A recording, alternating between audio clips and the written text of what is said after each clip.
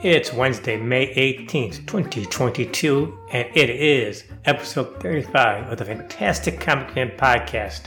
I'm R.T. Fleming, and today I've invited some past guests to talk about Neal Adams. Okay, frankly, I meant to get this out already.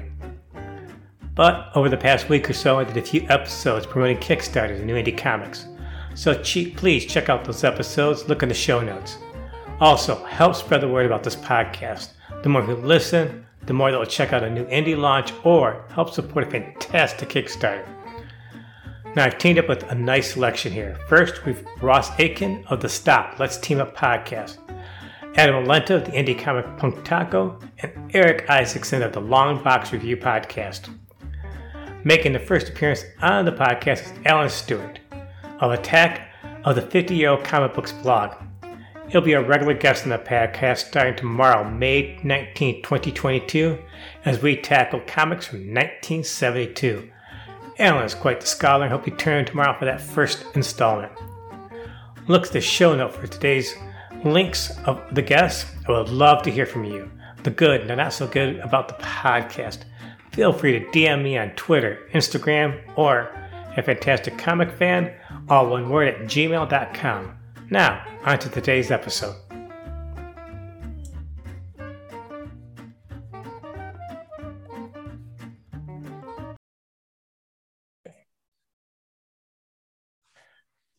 Hello, I'd like to welcome back Alan Stewart, who does a blog of Attack of the 50-Year-Old Comic Books. You can find the link for that in the show notes.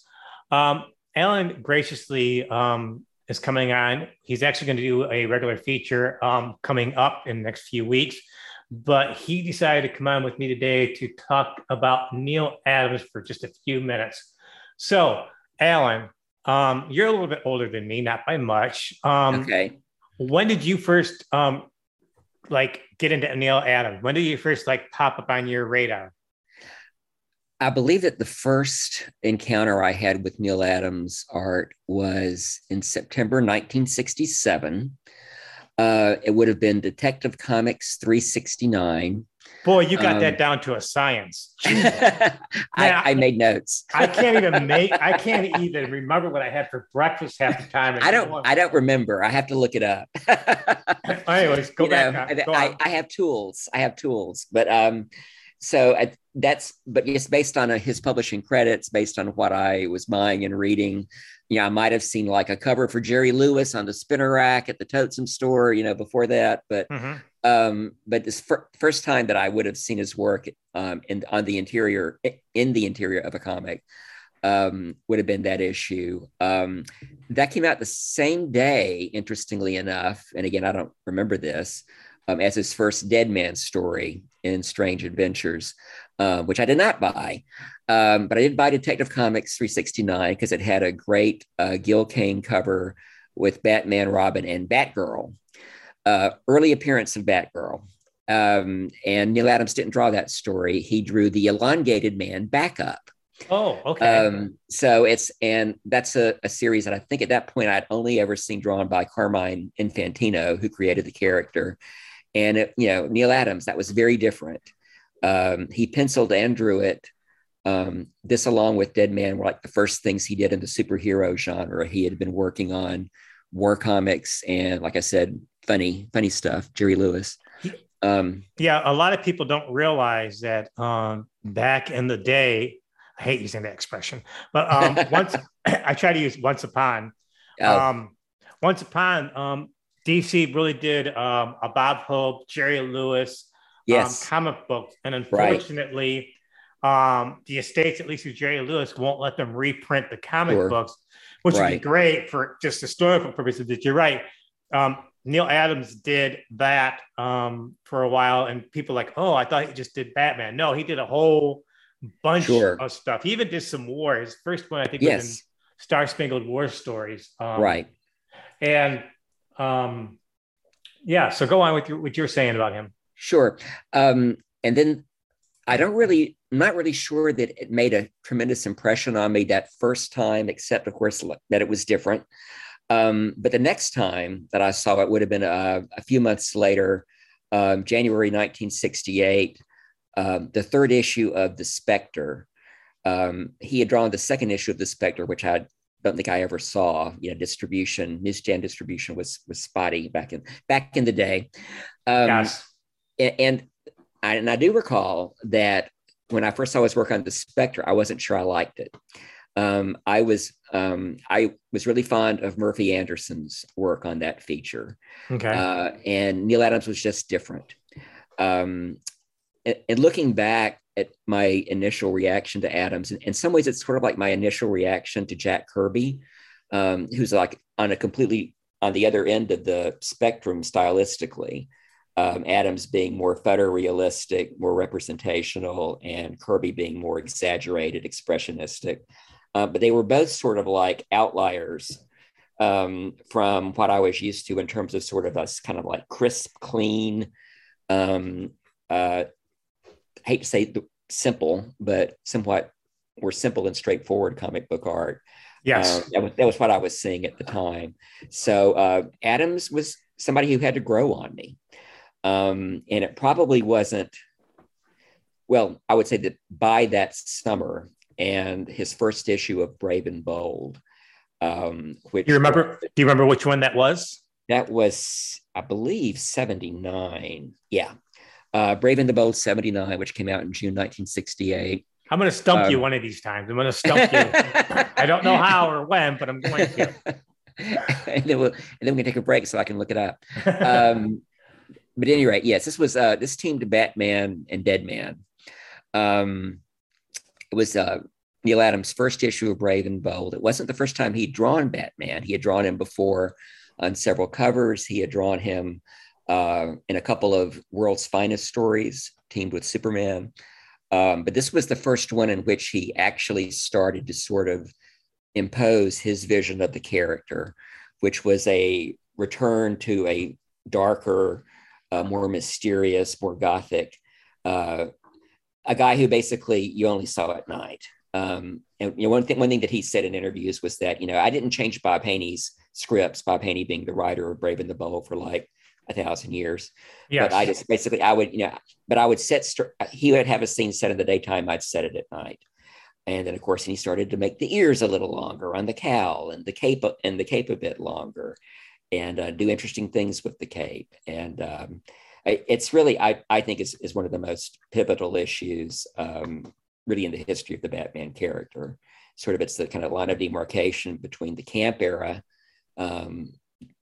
based on the television show, right, which was just ending then, or had ended recently, and then the sort of the Dark Knight era, well before Frank Miller, the Dark Knight era that pretty much just sort of starts with Adams and kind of goes on with a lot of development. Which actually his style still ripples through today because sure. you can still see the Neal Adams style, not exactly, but you can connect the dots stylistically and see, oh yeah, right. We can go back to, that type of right. Character. I don't think there's any other character that associated with an artist, Neal Adams, right. Batman. I mean, right. Everything else, Spider-Man, Iron Man, there's no set, we got to do that. I think Batman's the only one that really has that distinct style that goes to Neal Adams. Did you ever get into Neal Adams' work with the covers like Action Comics and Superman? I didn't collect the books for the covers. I've always been the sort of reader who, a cover will grab my attention. I'll pick it up, off the rack and look at it. But I don't think I've ever bought a book just for the cover. So yeah. And yeah, he did. The thing is, he did I want to say the majority of DC covers month in, month out, either penciling, inking, laying out, some combination of all of those for maybe 3 years. Yes. And I don't have those dates just right at the top of my head, but it's, but yeah, I mean, he pretty much, the joke is that, you would pick it up for the Neal Adams cover and you'd open it up and it would go, oh, this stuff in the side isn't as good. And so, right. Sometimes that was true. But he certainly helped redefine just the look of their line or what you expected from a DC comic. You know, for all the characters. He actually didn't get a start in comic books. He actually was writing. I'm sorry, he was actually drawing newspaper strips. Yeah. Before, which is kind of interesting because a lot of artists go from comic books then newspaper strips. Right. And he went backwards from newspaper strips to comic books. And Ben Casey. Yes, Ben Casey, exactly. And he was kind of an older guy when he actually started doing the DC stuff, even the Marvel stuff.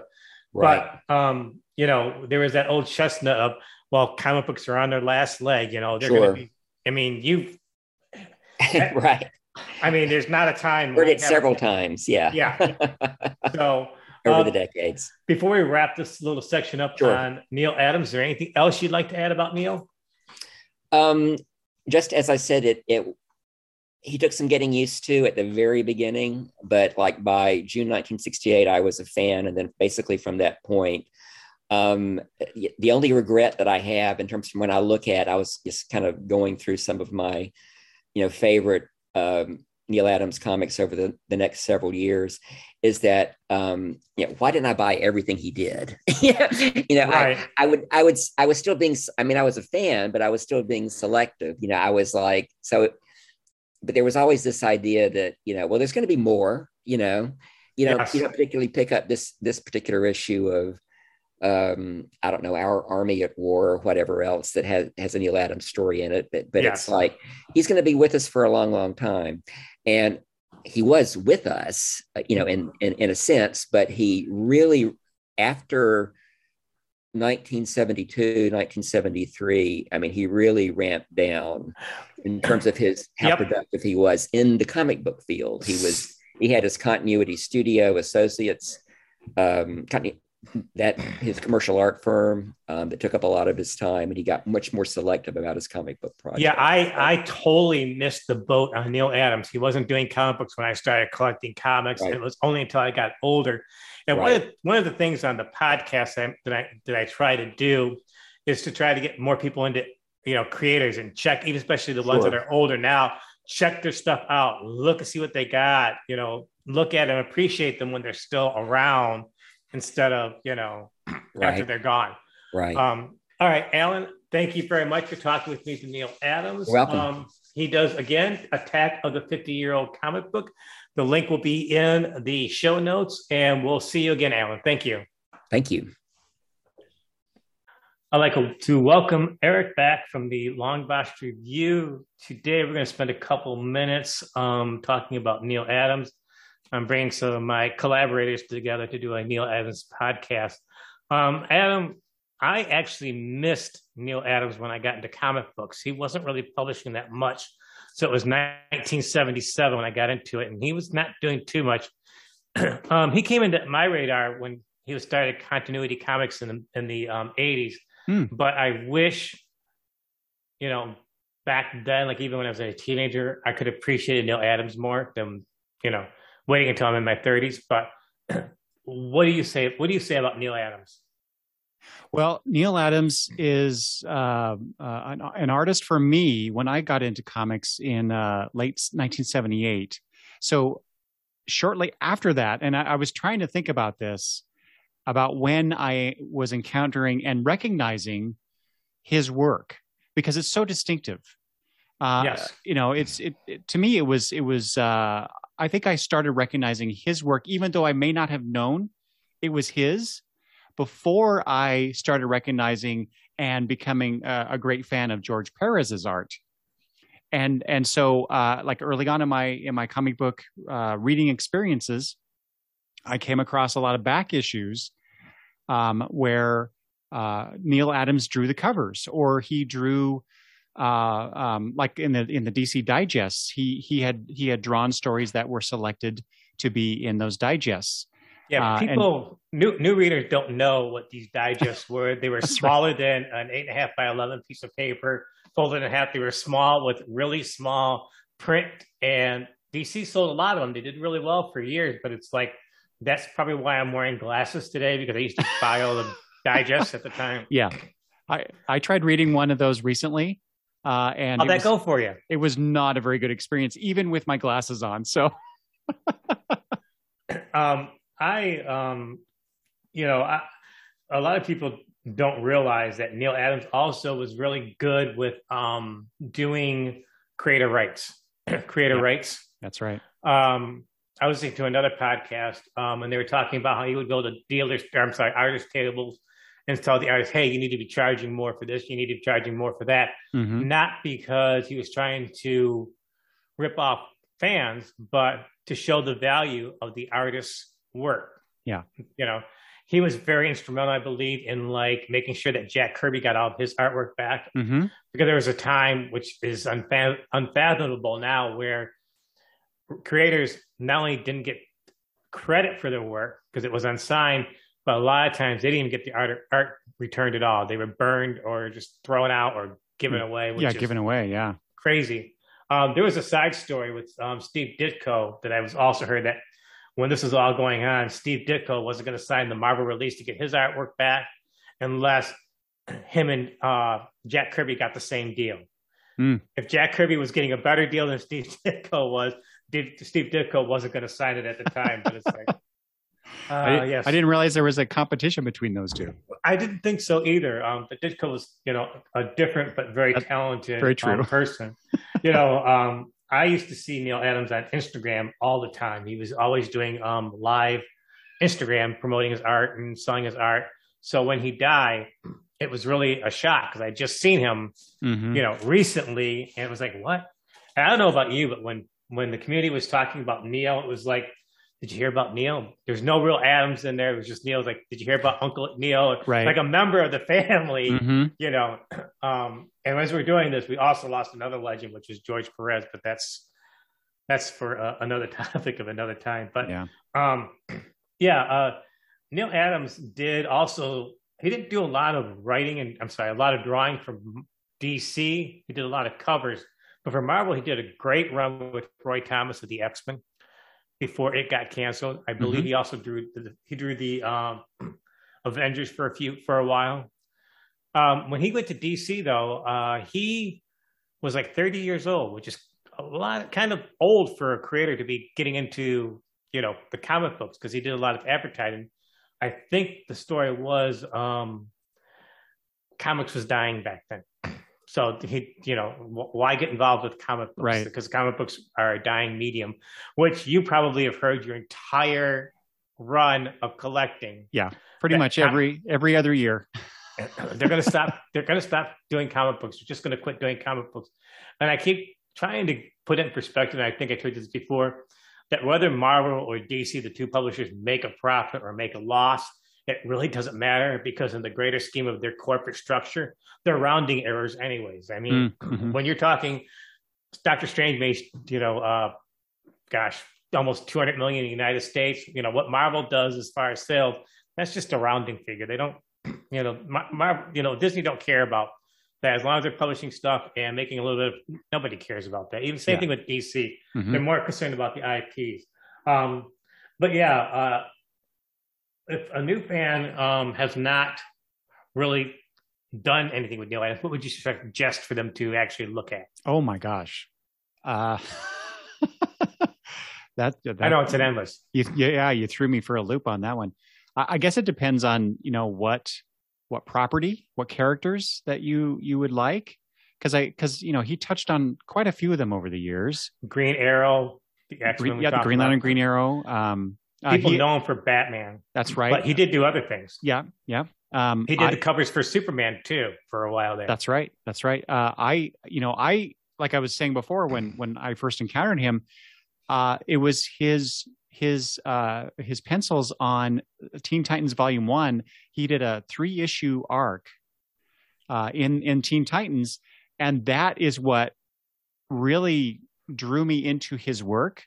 Yeah, I didn't even realize that. Yeah, it was. I'm going to have to check that out. It featured the character of Jericho, which I believe what the intention there, and I forget who wrote the stories for that at the moment, but I believe it was the intention of the creators of those issues for that character Jericho to be the first Black superhero at that time, or maybe the first Black superhero in DC Comics. And then it was just this really weird Dimension X story that the Teen Titans had to deal with. But that's what really drew me into the Teen Titans. I was already sort of a fan, but then I read that 3-issue arc, and I just fell in love with the characters, and it was really all because of Neal Adams. All right. Okay, we're going to end that then. I appreciate you, Eric, for coming by, just talking about Neal Adams for a few minutes. Hope you come back to the podcast again, and we'll talk to you soon. All right. Thank you very much. This computer.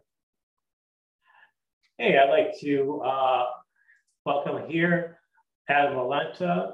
We are going to talk about Neal Adams for a few minutes. I'm putting together our tribute episode, and Adam graciously decided to give me a few minutes of his time. Adam is also involved in a Kickstarter campaign called Punk Taco.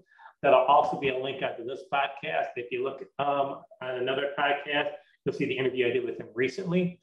I don't know about you, Adam, but when Neal Adams' death came across, it was like, did you hear about Neal? It was like he was a member of the family, your uncle or somebody, you know. Yeah. You know. Yeah, it definitely, like, I don't get all too emotional when it comes to celebrity deaths. I mean, it happens. We all have our time, and of course I don't have a connection with most people, but Neal, I mean, his artwork, it was always around, and he was always around. I've done hundreds of conventions, and Neal was always there, and I always made it a point to stop by and say hello to him. Now he probably didn't remember me each time, but he was always gracious with his time and friendly to me. I'd bring my son around, and he would say hello to him and talk to him. He's a super nice man, and his legacy as far as comics go is undeniable. I mean, he was, you know, people will say he's a giant or a legend, and you can't say that enough. I mean, his artwork influenced everybody, and it was amazing. So, you know, his passing was, I'm still sad. Like, well, it's, you know, I think that I'll go to a convention and he won't be there anymore, or, you know, that we'll never see new artwork again. Like, you know, I'm on Instagram a lot, and he did a lot of live videos. Instagram, yeah, they were live, great. And I would watch them, and I didn't watch them all the time. And he was always on there. I'm like, well, I'll catch him next time.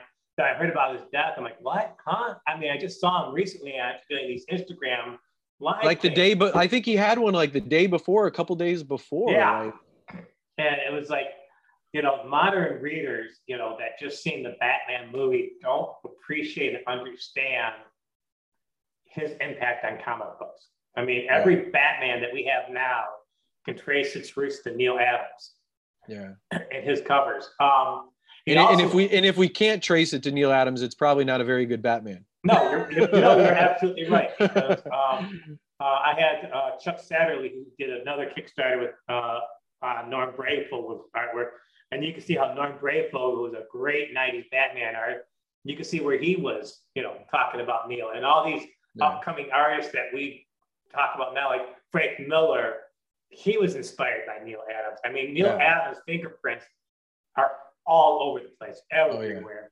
Oh, yeah. I think my first Batman book, you know, again, I must have been 6 or 7. It was Jim Aparo, and Jim Aparo is a direct descendant of Neal Adams for sure. Yes. I mean, like you could tell that was Neal's Batman.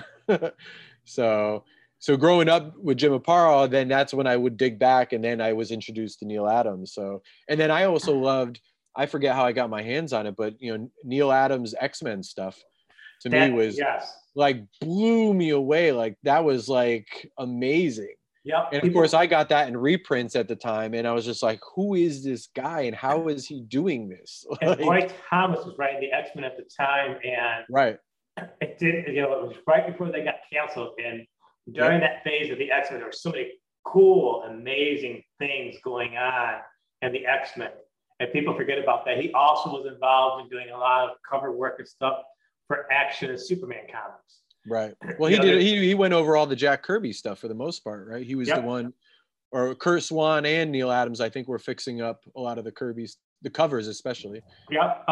There's a iconic, I know there's an Action of Superman where it shows Superman breaking out of kryptonite chains. That's a great cover.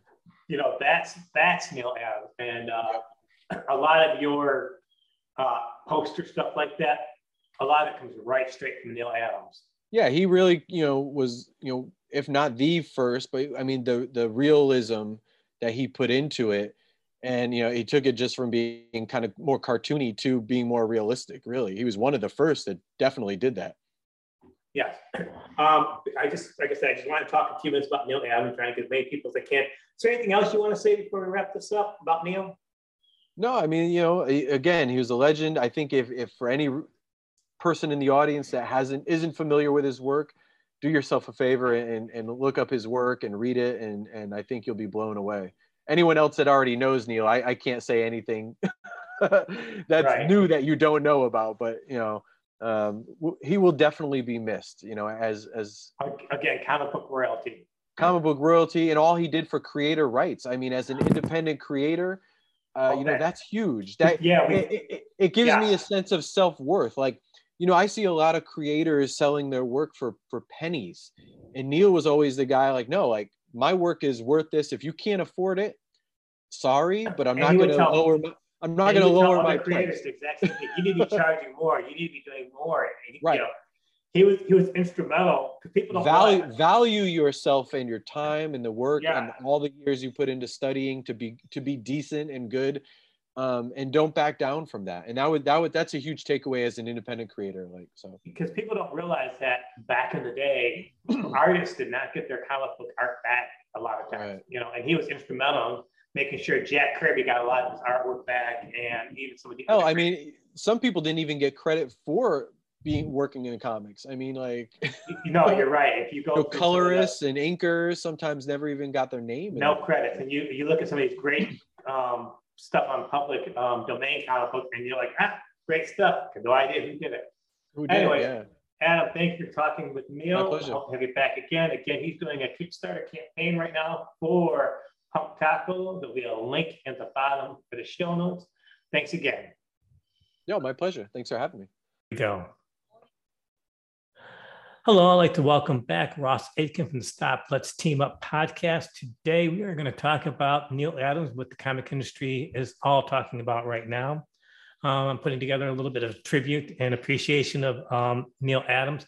It's funny, I don't know about you, Ross, but when it came across my feed and people were DMing me, hey, did you hear about Neal Adams, passing away? It was kind of like a friend or somebody that you knew. It was like, the neighbor down the street or your great aunt, uncle, what I mean? I have a friend, one of my best friends. He's not that big a comic fan, but he's a Neal fan because he likes the hyper realistic art. Okay. And and one year for Christmas, he gave me the Neal Adams Muhammad Ali Superman action figure box set. Oh, I sold him years later because I needed the cash, but I still have the hardcover because I remember my brother handing me that treasury when I was a kid. See, I was shocked when I heard Neal Adams died, because he used to go on, even quite recently, he would go on to Instagram Live and pitch his artwork. And so he'd be there, and a few times I'd go in and just join and say, hi to me on my Instagram. Like, oh, Neal just said hi to me. So it was really a shock to find out that he had passed away. And I unfortunately did not collect comic books at the time when Neal Adams was hot.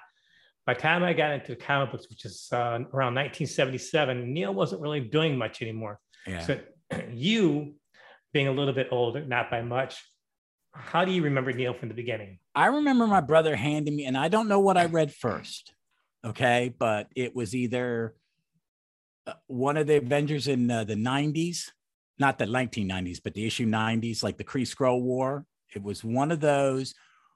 Or there was this hardcover X-Men reprint, and it was all the Roy, Neal, and some Green Arrows. But I didn't start reading comics until like 72, 73. But my brother's 10 years older than me, so he had these, and he's a Neal fan, and he was like Neal's when in the 80s when Marvel was doing DC was doing those like cardstock covered reprints with like 2 issues of a comic in it. Yes. Dead Man, and I'd never read his Dead Man, and this Dead Man is, to me, it's my favorite Neal. I do like the Dead Man too. I think I got more into the Dead Man than I did into his Batman stuff. Yeah, I remember. That's it. Also, Hugh had that team up with the first Green Arrow. Okay. The Brave and the Bold. That was one of the earlier comics I read. That's what I talked about on my show. because that's kind of the iconic one. I think Neil came onto my radar when he started doing continuity comics in '84, which really didn't go very far and do very much. Yeah, I remember I was working in a comic shop when it came out. Everybody was hyper and went, it's pretty. Yeah, it wasn't much more. It didn't sell well at all. It didn't. But it was the birth of the indie. You know, there were a lot of indies that came out: Pacific, Eclipse, Continuity, Valiant a little later. You know, they all put their feet in. I was a big First Comics and Pacific Comics fan. I like First Comics and Pacific Comics also. You know, Neil Adams actually had a career kind of when he did the Batman stuff back in the early 70s and the Green Arrow, Green Lantern stuff. He was right around 30-ish. Yeah. You know, that's kind of late for, you know, a lot of creators, you know, because back then, I mean, you had Jim Shooter getting in at 14. Roy Thomas had to be around 20. Heck, Jerry Conway was 16 when he was writing comic books at the time. How long was he doing covers, though? Because his studio partner was Dick Giordano, who was always a comics. He would do the Bob Hope covers. A lot of the Bob Hope and Jerry Lewis covers are Neil. Yes, I remember that. He did something, I think his first DC was in like 1967. Wow, that late.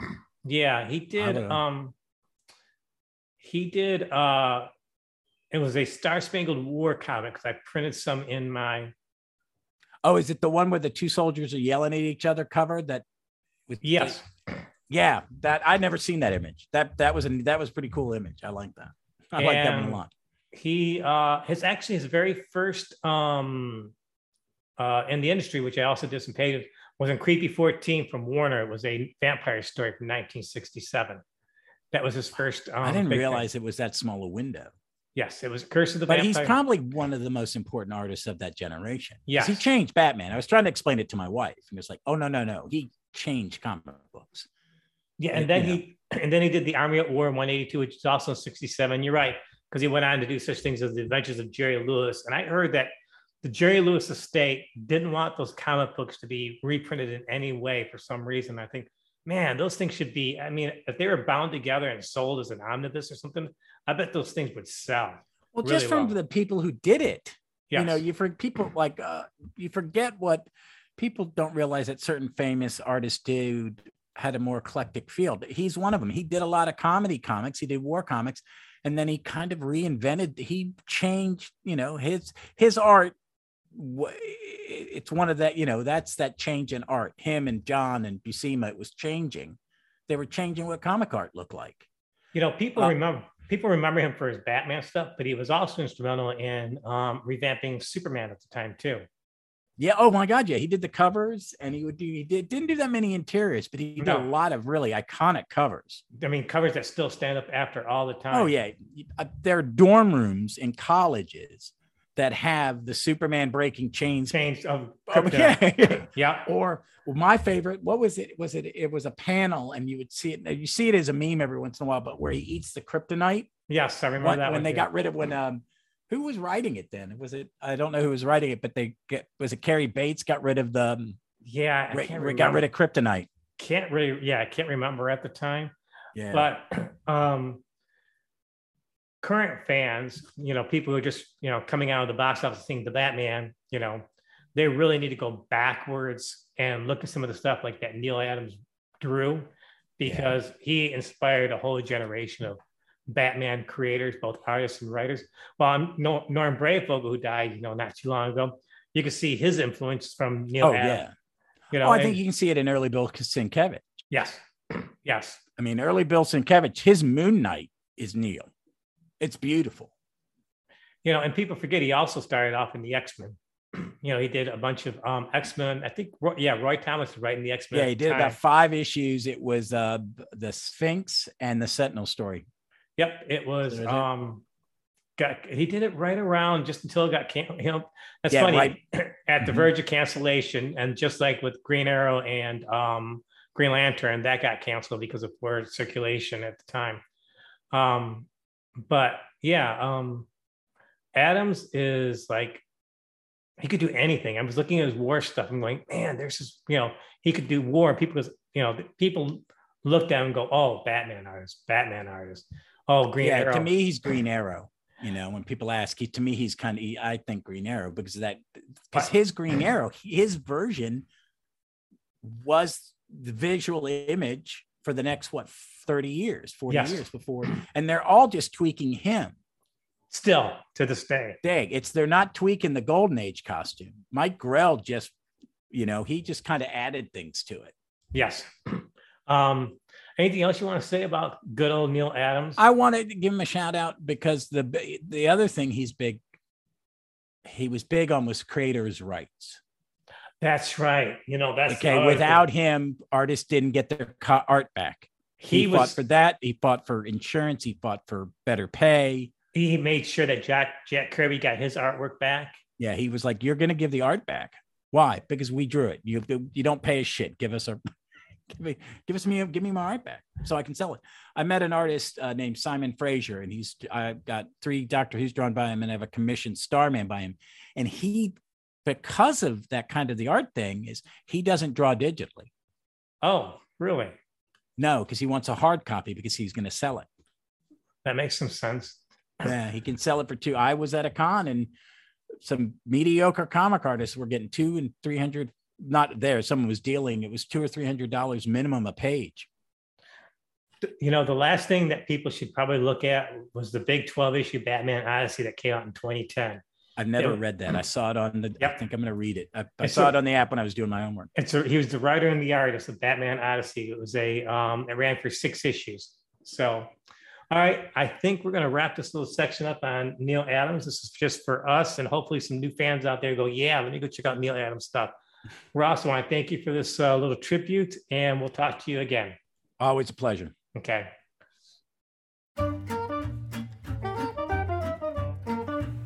Well, that's it for today's podcast. Again, I would love to hear from you, Fantastic Comic Fan at gmail.com. Remember, new episodes every Wednesday. Thanks so much for listening to this episode, and I hope to see you next time.